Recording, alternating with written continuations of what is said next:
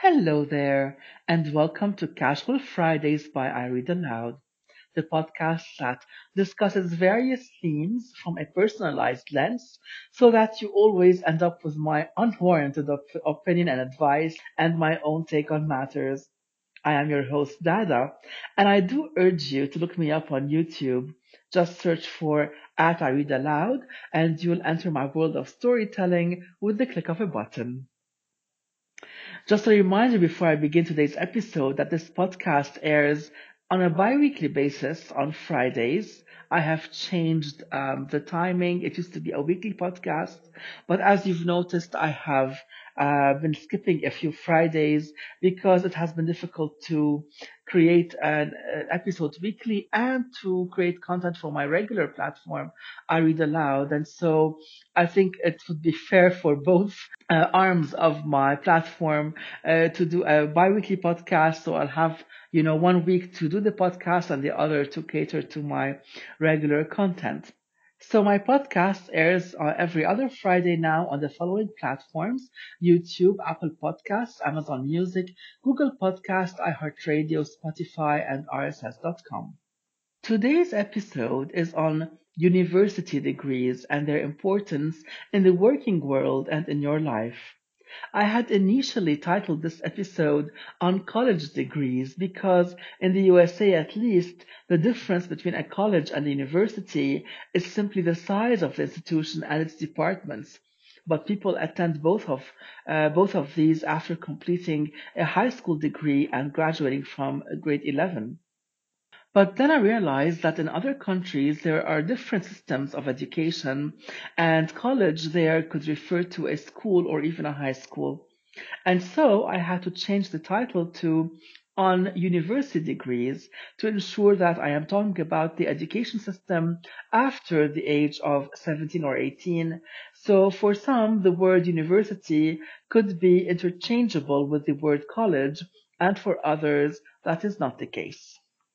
Now, as some of you already know, I am someone who attended university for two higher degrees. One was for a bachelor degree in English literature when I was in my early 20s, and one was in business law that I studied when I was in my late 30s. So trust me, I know what I am talking about when I tell you that a university degree barely prepares you for the workplace. In fact, I wondered if I were the only one who thought as such, and so I went around all my friends and acquaintances who had studied at university or college and asked them if their courses of study actually aided them in their work, especially their first job. And I made sure to ask people from different fields of study: business, engineering, mathematics, architecture, law, medicine, education, literature, etc. And I tell you, I was not surprised when the responses I received only validated my viewpoint. All agreed on one thing: two or three courses out of the 40 or so courses taken at the BA or BS level were beneficial, especially practical courses. And all agreed that the theoretical courses were just that, theory, interesting to know in general and kind of general knowledge, but not helpful in preparing one for the workforce. Even those studying medicine agreed that the practical shifts they take on at the hospital are the most beneficial. The same goes for master's degrees. Even though the field of study there is narrower, still people generally benefit from two or three courses out of the 10 or so courses taken at that level. So we are basically spending years at studying theories that don't help us at all in life and the workforce. And we're even spending tens of thousands of dollars in the process towards an education that doesn't really prepare you for what's waiting for you in the work field. How did we as a society reach this point where we empower a handful of educational institutions to bamboozle us out of our time and money, and we attend them willingly? I'll tell you what happened. We fell into the trap of a rigged system. Companies grew larger and larger and became more and more selective with their choices of employees. And little by little, they started imposing university degrees as basic criteria for employment. Some jobs today require even a master's degree, while others only a bachelor's degree. So the average human who reaches the age of 18 or 20 and is searching for employment realizes that there is no chance at a high paying job without a university degree, and so at university we enroll. And now that the universities are empowered by these companies, they constantly increase their tuition fees on a yearly basis. And many who study there go into debt in the hope that they will land a high paying job when they graduate to pay back the debt, not knowing that it would take them at least 10 years, if not much more, to save the indebted amount.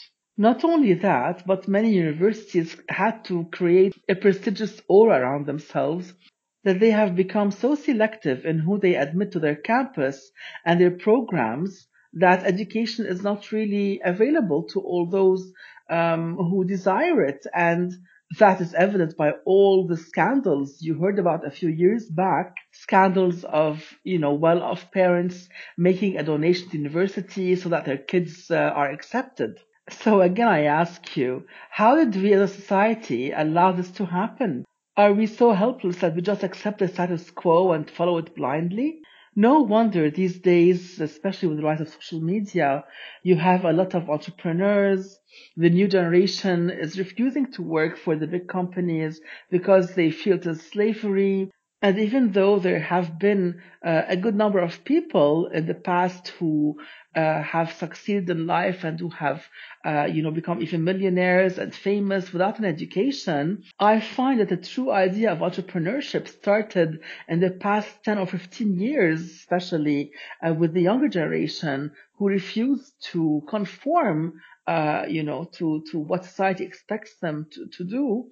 And it kind of spilled into the older generation as well. So we really have to thank the new generation for taking a bit of a stance on this matter, but still, change takes time. I hope that what is happening today, especially with the rise of social media, that universities would think on reforming their programs and their courses of study. In the olden days, there used to be a master apprentice system. That's before universities existed, right? And there would be a master, at a craft or in a certain field who would take on apprentices interested in that field. And, the master trains them on the job, which means that they are learning on the job in a practical setting. And eventually, over time, the apprentices become masters of the craft themselves and in their own right, and they take on their own apprentices. And I think the idea of university initially was to expand on the idea of apprenticeship and to make apprenticeships, so to speak, available to a larger group of people, maybe. And maybe the early universities did meet that goal to some degree, but with the growth of universities and the adoption of books and theoretical courses, and even bringing in educators who have no practical experience in any field they teach, and whose information and knowledge is based solely on what they learned at their own university, I believe that universities should revise their courses and give at least 80% of their courses in a practical setting and not more than 20% of the courses in theory.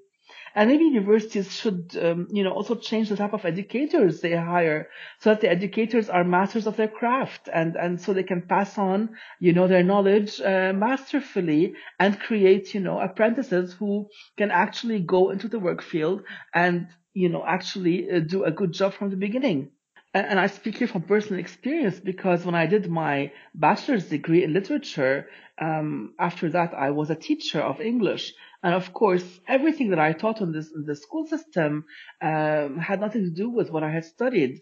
And I know some would tell me, okay, why did you study education? But even those who did study education, the only thing that could benefit them or benefited them a little bit were the practical, sessions they had in schools. Meaning that again, educators are just studying theory and nothing that is practical in the classroom. And that is why you find that some teachers actually fail in the classroom because other than the knowledge, they have and the knowledge that they would impart, teachers have to know how to deal with students. And so the worst thing is when you have a student who is acting out the worst thing you can do is to kick them out of the classroom. And this happens so often, even till today. I have, my nieces are in schools now, in grade 7 and 8 and 9, and it's ridiculous, how the teachers interact with students who are what they call like problematic students. Basically, the way I see it, whatever a problematic student is one of two things.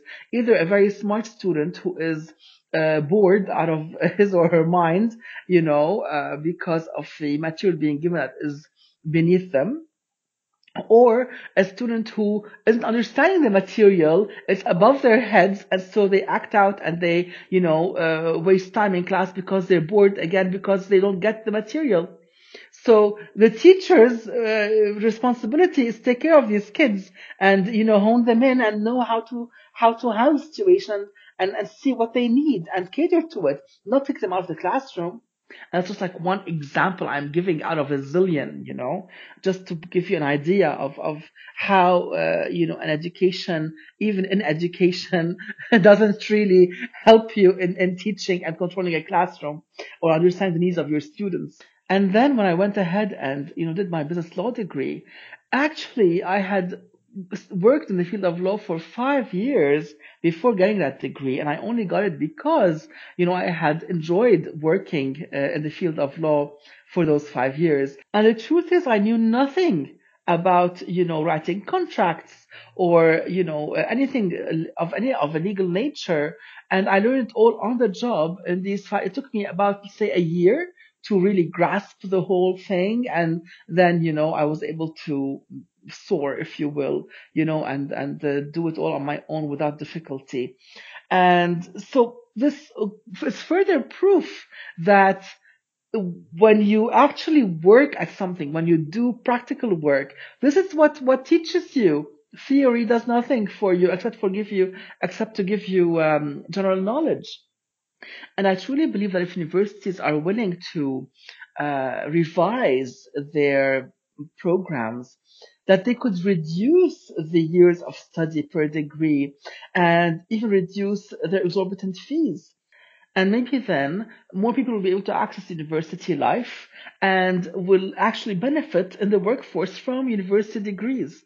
Because these days, university life has become more of a social experiment, really, than a beneficial course of study. Don't get me wrong, my university years, especially when I did my bachelor's in my 20s, they are still the most memorable and the fun days, even till today. I'm in my mid 40s now. And even till today, university life, as it is today, provides beautiful camaraderie and a chance at, discovering who you are, and gives you a chance at personal growth. So imagine if that is coupled with a beautiful program that actually, gives you a chance to succeed in the workforce, and it actually prepares you for the workforce. Well, these are my 2 cents on the matter. This brings me to the end of the episode. In 2 weeks, remember it's not a bi-weekly podcast, in 2 weeks, I shall discuss the topic of women dating younger men, and I hope you'll tune in then. For now, I wish you a lovely weekend, and I send you all my love. Till Friday next.